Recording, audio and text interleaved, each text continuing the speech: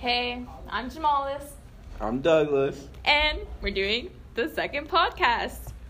So, the first thing that we're going to talk about is who we think the protagonist is.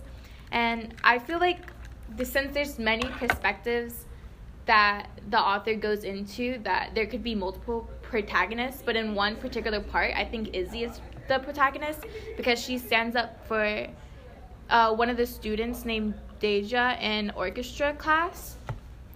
And what makes her interesting as the quote-unquote hero is because she's known as the troublemaker in the Richardson's family. So, like, you wouldn't really think of her as the protagonist, at least the family members wouldn't. But then again, like, she does stick up for what is right. But, I mean, then again, there is Mia. She is the motherly figure of almost everyone in this book. Of course, Mrs. Richardson is a mother, but throughout the book, she exhibits symbols that she doesn't really take care of her kids as she should, you know? Yeah. So, I feel like Mia's guidance is really what led Izzy to be, well, maybe not stand up for Deja herself, but, like, maybe just start getting better at what she does, being more in control of her actions. Yes.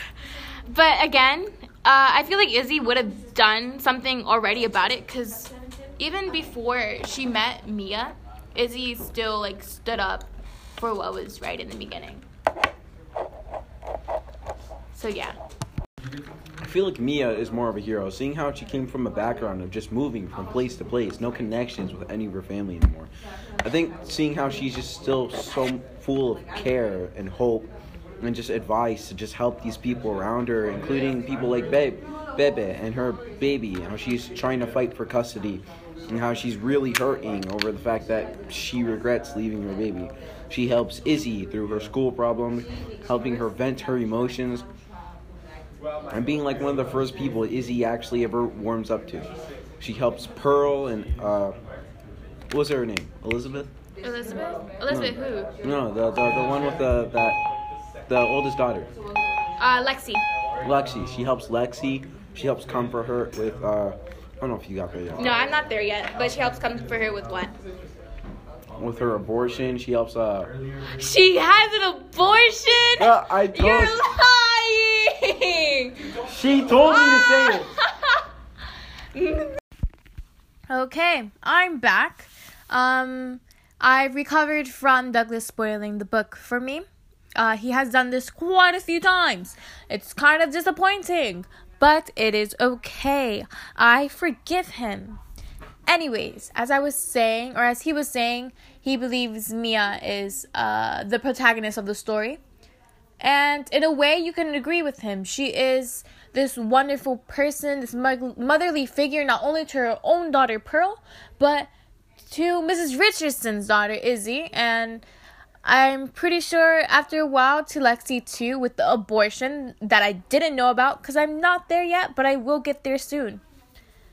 And then we have Bibi, this character who we find out gave away her baby because she was in a bad place due to income and, like, health herself.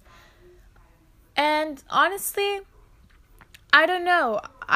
Would you, like, be willing to give up your child because you are not able to take care of them?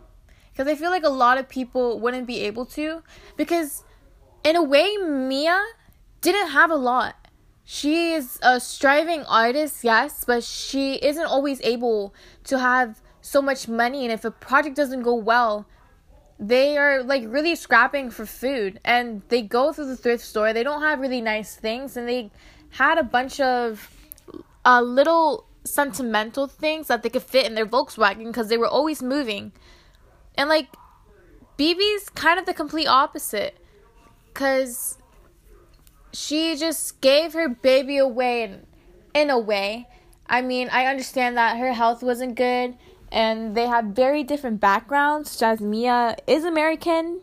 She could speak English very perfectly. She's able to get a job, while Bibi spoke Chinese, and she moved because of her husband, who eventually broke up with her because of the baby. But I like how the author shows two different characteristics between those two characters, because we see one that's never willing to give up her child because she believes she could get through anything, while the other was going through a really tough time, and for the best of her child, she had to give her away. And fortunately, now she is trying to find her, which might be the McCalloways, or however you say their last names, baby now, Maribel. So I wonder how that will turn out. Alright, well, you can clearly see earlier that she told me to spoil the book for her, but regardless, this has been Douglas and Yomalis. Thank you for tuning in for the second episode of Little Fire, and we'll see you back here next time.